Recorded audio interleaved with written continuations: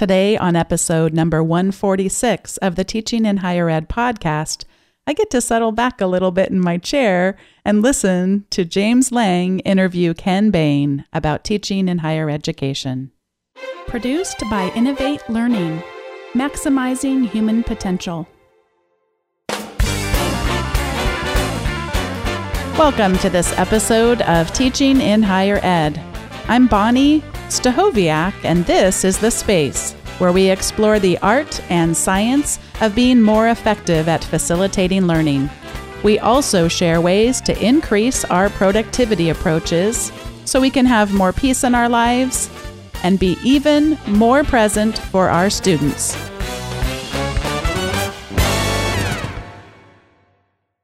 I'm absolutely thrilled to be welcoming back to the show James Lang and Ken Bain, who have both been on Teaching in Higher Ed previously, but are coming back today for a little bit of a different format. Today, Jim has agreed to interview Ken Bain. They've known each other for decades and worked together on and collaborate on different projects. And I just wanted to change up the format a little bit today and open up a different kind of a dialogue instead of me as the interview, two people who I respect so highly.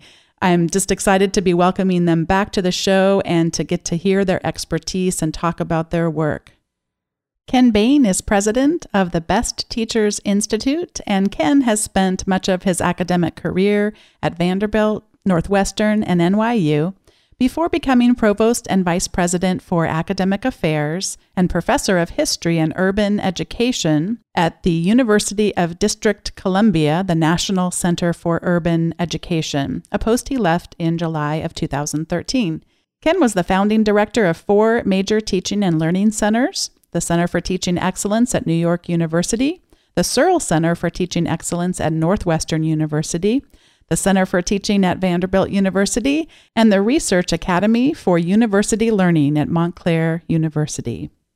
And interviewing Ken Bain today is his friend and longtime colleague, James M. Lang. James is a professor of English and the director of the Center for Teaching Excellence at Assumption College in Massachusetts, where he teaches courses in British literature and in creative nonfiction writing. Jim is the author of 5 books and more than 100 reviews or essays on topics ranging from higher education to British literature. James writes a monthly column for the Chronicle of Higher Education, which, as a side note, is absolutely amazing. And if you haven't read it, you definitely need to stop. Maybe don't stop the recording right now, but definitely check it out after you finish listening. It's wonderful.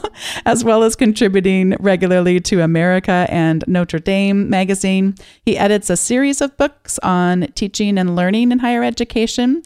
He has delivered public lectures and faculty workshops at more than 50 colleges and universities in the United States and abroad. Ken Bain and James Lang, welcome back to Teaching in Higher Ed. Thank you. Thanks, Bonnie. Thank you very much. I cannot tell you how honored I am to have you both back on the show, and I'm so looking forward to just settling back in my chair and listening to two people that I respect so highly. Jim, let me just pass the floor over to you and settle in. Okay, great. I thought I would start by maybe just sort of giving listeners a little bit of the backstory on how Ken and I started working together. And Ken had been directing the Center for Teaching Excellence at Northwestern, and this was in the late 1990s while I was finishing my PhD up there in the English department. And I started working there at the center just on a part-time basis. And Ken did a really wonderful job of sort of mentoring me into this area of research and thinking about teaching and learning in higher education. And I was just really impressed right from the very beginning at the approach that Ken took to helping faculty think about how to improve teaching and learning in their courses, which was to look both at sort of models of excellence amongst teachers that he had studied for a long time, but then also to compare that with what was in the literature on learning. And look, when you looked at those two things together, came out with some really fascinating findings. So when I finished my graduate program, Ken was kind enough to hire me there as the assistant director, and I worked at the Searle Center with him for 3 years. Then I took a job as a tenure track professor, but I maintain the interest that I had developed with Ken. And so ultimately, a few years into that regular teaching responsibility, started writing and thinking again about teaching and learning. And so that has kind of kept us connected over these long years. It's been 20 years or so. It's been a long time. And so now we're happy to be able to work together again on some projects, and you'll hear a little bit more about that at the end of the podcast. And I thought I would start by maybe asking you, Ken, to tell me a little bit about, you and I both have a lot of opportunities now to go and, give lectures and workshops on other campuses and meet a lot of faculty who are working on their teaching or doing research on teaching and learning in higher education. And I'd like to kind of get a sense from you, what do you think are the kind of really positive developments we're seeing? What are the new directions that people are moving that seem really interesting and productive possibilities for how we can continue to push ahead in teaching and learning in higher education? Well, I think there are a number, Jim, that have emerged in the conversations that I've had with people really around the world, but of course primarily focused on the United States. And one is that people are paying far more attention to the research on how people learn. And they're beginning to think about creating learning environments rather than just teaching in the old-fashioned sense of just delivering lectures. So we're seeing people doing some really fascinating things of creating very special kinds of learning environments for people that are more stimulating than perhaps the old-fashioned lecture. And some of those are efforts that extend outside the classroom so that classes take on big projects of one kind or another, or big questions. And out of those questions and projects, then everything that would be a part of the traditional learning goals of that course would be incorporated into those projects. So in the course of pursuing some larger goal, a goal that might be even bigger than the class or even bigger than the discipline itself, people are learning calculus or engineering or history or economics or whatever else. And these are very exciting kinds of developments because it creates such a stimulating environment for the students. Yeah, I think that for me has been something I've observed as well. And I've been particularly taken actually by sort of community engaged learning, which I remember you writing about in What the Best College Teachers Do with the faculty member in Texas who was having, what was that faculty? Yes, Chad Richardson in sociology. Yeah, and I remember reading about that in the book and just thinking, wow, that is such a fantastic way to get his students actively engaged in the community, but also, and in a really important project, but also to really deepen their learning. So me, I've become especially interested in community engaged learning, community service learning. These seem to be really important and productive possibilities for students and to get them to understand how the learning in the courses that they are taking can be relevant, can be useful, can be inspiring, can motivate them. So I've dabbled with this a little bit over the past couple of years, and I'm working on a community-engaged freshman composition course, actually, for the fall. Excellent. Yeah. Right, and I think it does have enormous potential in getting students excited about the discipline. Yeah, and even getting faculty excited about the discipline. It has the potential to be a rejuvenating approach for a faculty member.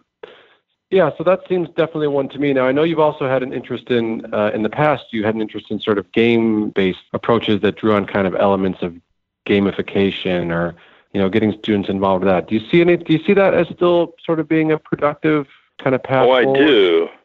Yeah, I do. And I think it has very similar elements to the community-based learning in the sense that, in essence, what students are doing in those kinds of classes is they're pursuing a goal. And the goal is inherently fascinating or interesting to them, whether it's playing a game or engaging in some community-based project. It's the goal. It's the question that the goal entails that becomes so driving for the students.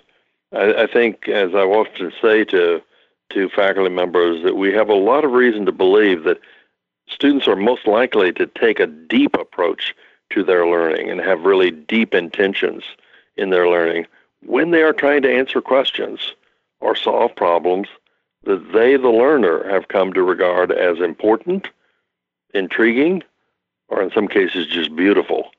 And I think that game-based learning entails all of those elements, or at least can, and when it does, it becomes a very powerful motivator for students and engages them in the discipline on a very deep basis.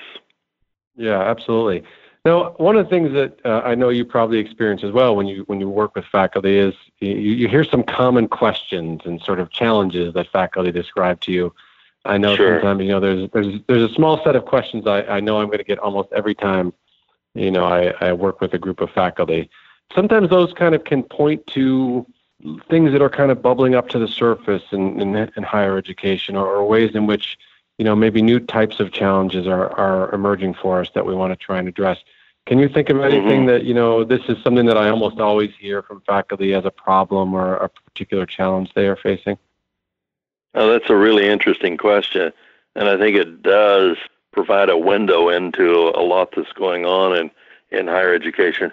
One question, or let me mention really two different questions, and they're very different in their nature. One is that faculty will often say, I'm having great difficulty in getting students really involved in the course and involved in the discipline. That students will sometimes just almost sleepwalk through the course, even the best of students. They're going to be focused on the grade rather than on the content and on the promises of the course. So that's one type of complaint that I hear. And another one that is really quite curious in its nature because it's very different, and that is that faculty will say, I don't have enough time in the classroom to, quote, cover, unquote, all of the material that I think I need to cover in the course. Now, I think in reference to that second one, and I tie the two together in a way that I think is really quite important. When faculty are asking that second question, I don't have time to cover the material, and how do I cover more material? In some ways, they're asking the wrong question, because they should be asking, how can I create an environment and an opportunity for students to learn everything that I want them to learn, rather than thinking about, quote, coverage, unquote. So that rather than thinking about having to say everything in the class, they should be thinking about, how do I create those environments where students are most likely to learn, and to learn very deeply, and to pursue their learning very deeply. It reminds me of something. So we were just on my campus having a session yesterday about how do we respond to student writing. And one of the things, if you look at that research on the kind of effective responses to student writing, and this is an area in which I teach writing and literature. And so one of the interesting things that research tells us is that if you sort of cover a student's paper with sort of criticisms and AWK in the margin, AWK in the margin, and correcting all their mistakes and writing lots and lots of feedback, that in fact that often doesn't lead to learning. That the student, in the face of that kind of massive wall of criticism, will just sort of shut down and say, well, I didn't do very well on that paper, I'll just try more on the next one, as opposed to actually sort of pausing and sort of taking that feedback and using it to improve. So one of the things that research would imply is that it's much better to sort of identify one or two simple things that you can tell the student, this is what I want you to focus on improving for next time, and be willing to you've got to be willing to let a lot go and say there may be other problems here, but if I want to create learning, I've got to be willing to let some of that coverage of all those problems go and focus on the one or two things that matters. And I think there's kind of an interesting parallel here in that when we step away from, we have to be willing to kind of step away from thinking I have to cover everything. And I have to be willing to let that sort of go, which is difficult emotionally because we know it's all important and we're interested in it. But if we don't do that, again, we just sort of throw this wall of stuff at them. I think that oftentimes leads to less learning. Oh, I think so. And of course, as you and I know, there's a growing body of evidence that is the case, that people just simply do not learn as much under that circumstance. So I often say to people, all right, teach less better, which means that you're going to create a learning environment where people are going to pursue some things very deeply. And also to think about, and this is a question that I often pose in workshops, to think about what are the 2 or 3 most important threshold concepts that students need to grasp in this particular area. Maybe it's about their writing, maybe it's about historical development or scientific thought or whatever the discipline happens to be. Maybe it's in mathematics. But it's to think about those threshold concepts and to begin with those threshold concepts so that you make sure that students begin to construct those concepts in their own mind. And once they do, then a great deal of the material that we want them to, quote, learn, unquote, will fall into place because they've built the structure in their own mind that allows them to begin to put things together. Yeah, that's a really, really interesting point. Coring things down to kind of 2 or 3 key concepts like that. First of all, it can be a really wonderful focusing activity for a faculty member as they're trying to put together a syllabus. But then it can also be really helpful for the students to always have those 2 or 3 things in view so that everything in the course kind of orients itself around those big things, which is something that we really know is a big difference between an expert and a novice learner.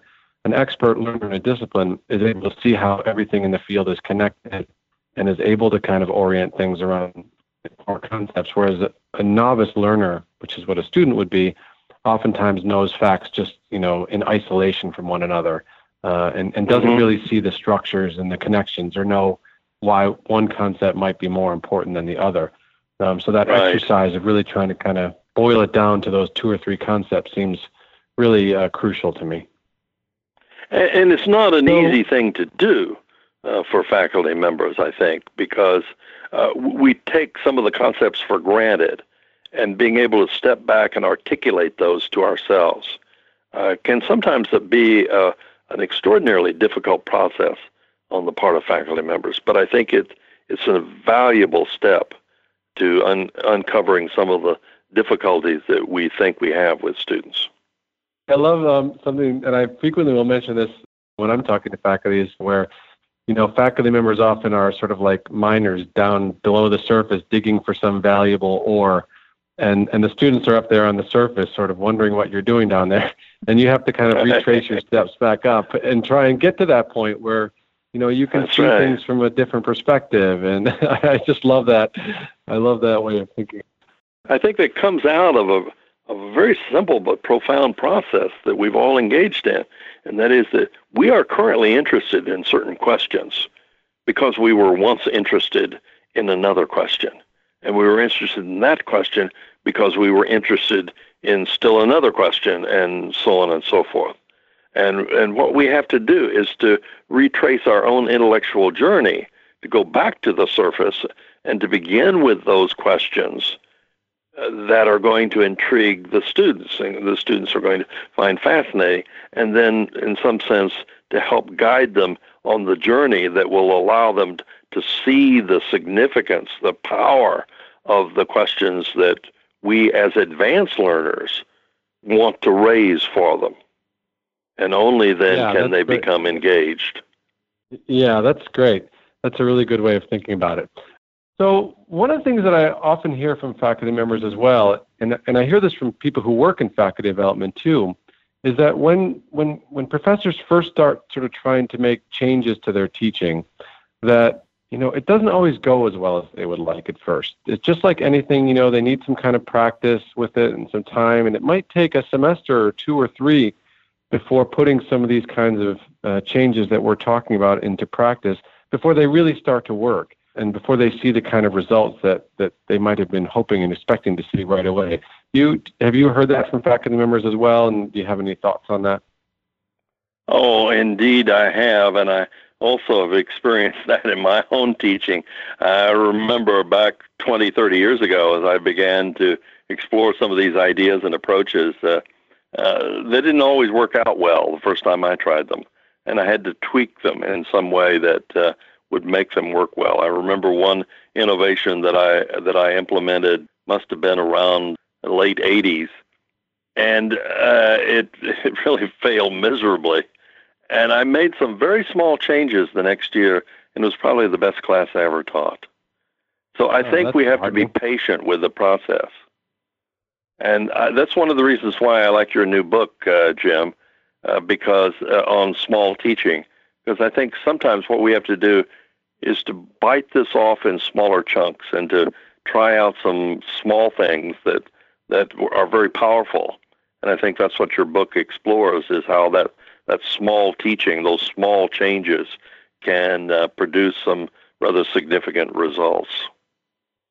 Yeah, and I obviously I agree with that. But, part of the idea of small teaching, too, as well, is that while people can take these small steps, my hope is that when people do take a small step and they see it having a positive impact in their teaching, that they become more open then to exploring other areas and kind of trying to start to see their way to those larger goals. I mean, the other thing I forgot to mention at the beginning was, in terms of kind of our history together, when I became a faculty member after having worked with you at the Searle Center and become very familiar with the ideas that you were putting together for the book, I kind of wanted, after a couple of years, to take those ideas and think about, how did they really play out in practice when I tried to put them into play into my own classes. And that was ultimately what kind of led me to my own writing about teaching and learning, was, taking these kind of larger frameworks that you had built and that I had really, believed and bought into.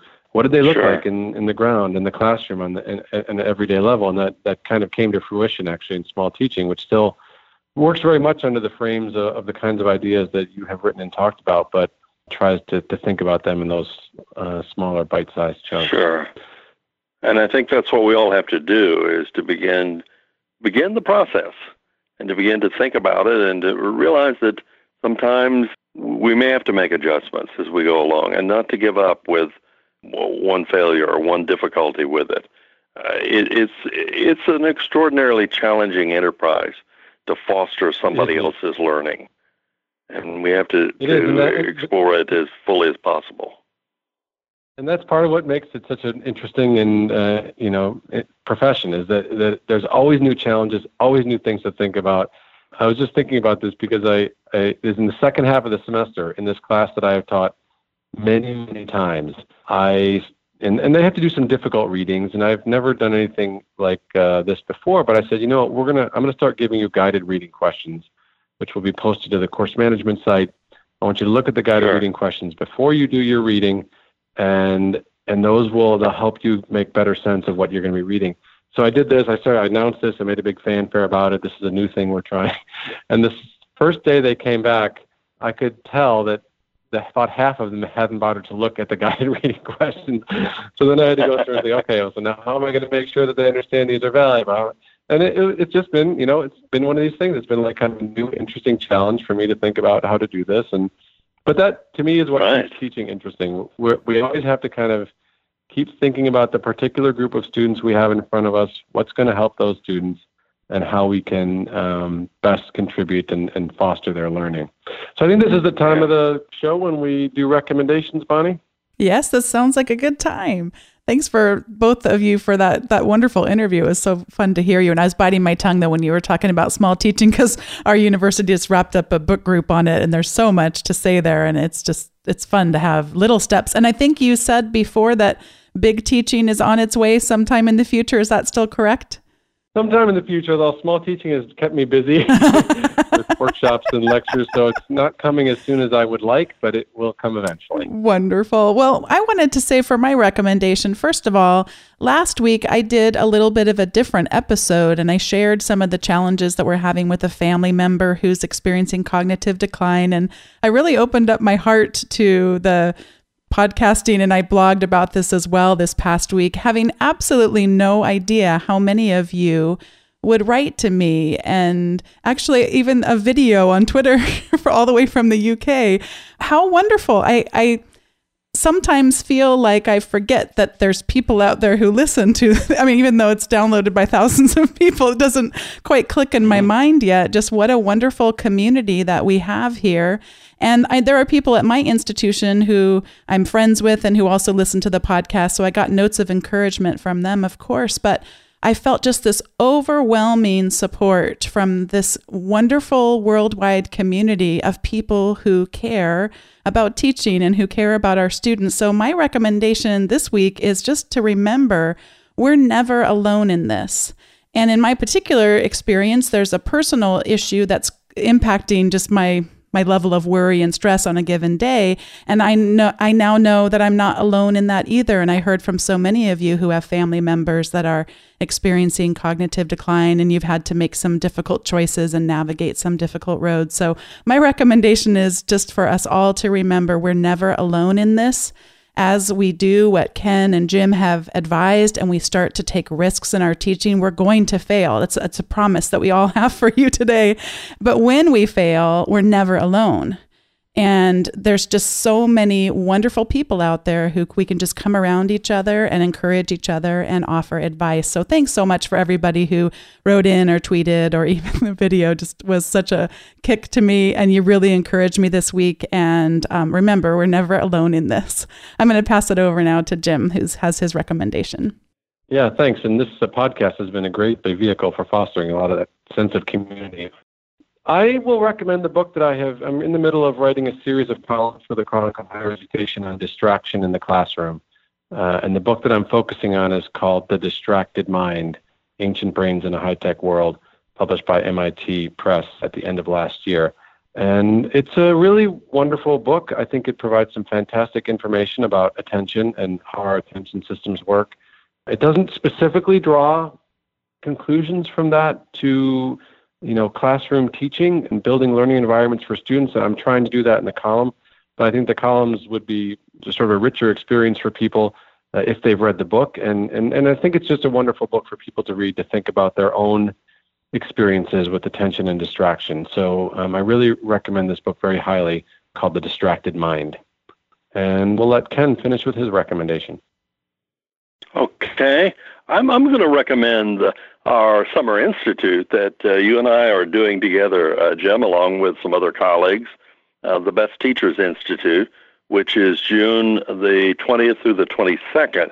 Now, the Institute actually has filled, but we have worked with the hotel where we're holding it to secure a little bit additional space, and I think we're going to be able to open up 10 or 12 additional slots in the program. So if anyone is interested in taking one of those positions, go to www.bestteachersinstitute.org. And that's June 20th through the 22nd in the New York City area and one of the New Jersey suburbs. So we'd love to have some of the folks who are regular listeners to this podcast to join this community of folks who come together and explore in great depth over 3 days in June some very profound issues about teaching and learning. Wonderful. And the link to the Best Teachers Institute, the Distracted Mind, and other resources that we mentioned on the episode will all be available at teachinginhighered.com/146.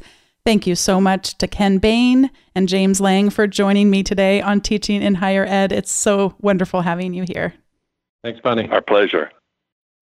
It's been such an honor to get to talk to Ken Bain and James Lang on today's show and to change the format of the show a little bit. I've been thinking for a while about what it might look like to have two people interview each other and for me to sit back a little bit. And I'm so happy that the two of them agreed to have this experiment on the new format of episodes be a conversation between the two of them. Thanks to Jim for arranging things with Ken and preparing questions to interview him. It was just wonderful. And thanks to all of you for listening.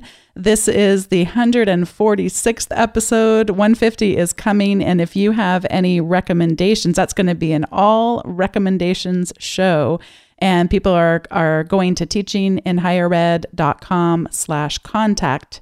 and you can actually record yourself right on the internet with your computer's recording device. And you can also, if you prefer, you could just record it on your phone or what have you, and then send me an email of that. But again, it's going to be episode 150, an all recommendations episode. And we've already got some recommendations coming in. So thanks to those of you who have already phoned or recorded those. And if you haven't done it yet, probably want to do it pretty quick in the next few days, because I'll be recording soon in early April. So thanks again for listening. As always, if you want to get the links to all the wonderful resources that Ken and Jim talked about, you're going to want to not have to remember to go to teachinginhighered.com/146. If you go to teachinginhighered.com/subscribe, you can have a single email come into your inbox each week with the show notes and also an article that I write most weeks about either teaching or productivity. That comes automatically, but I don't bombard you with a lot. And you can do that at teachinginhighered.com/subscribe.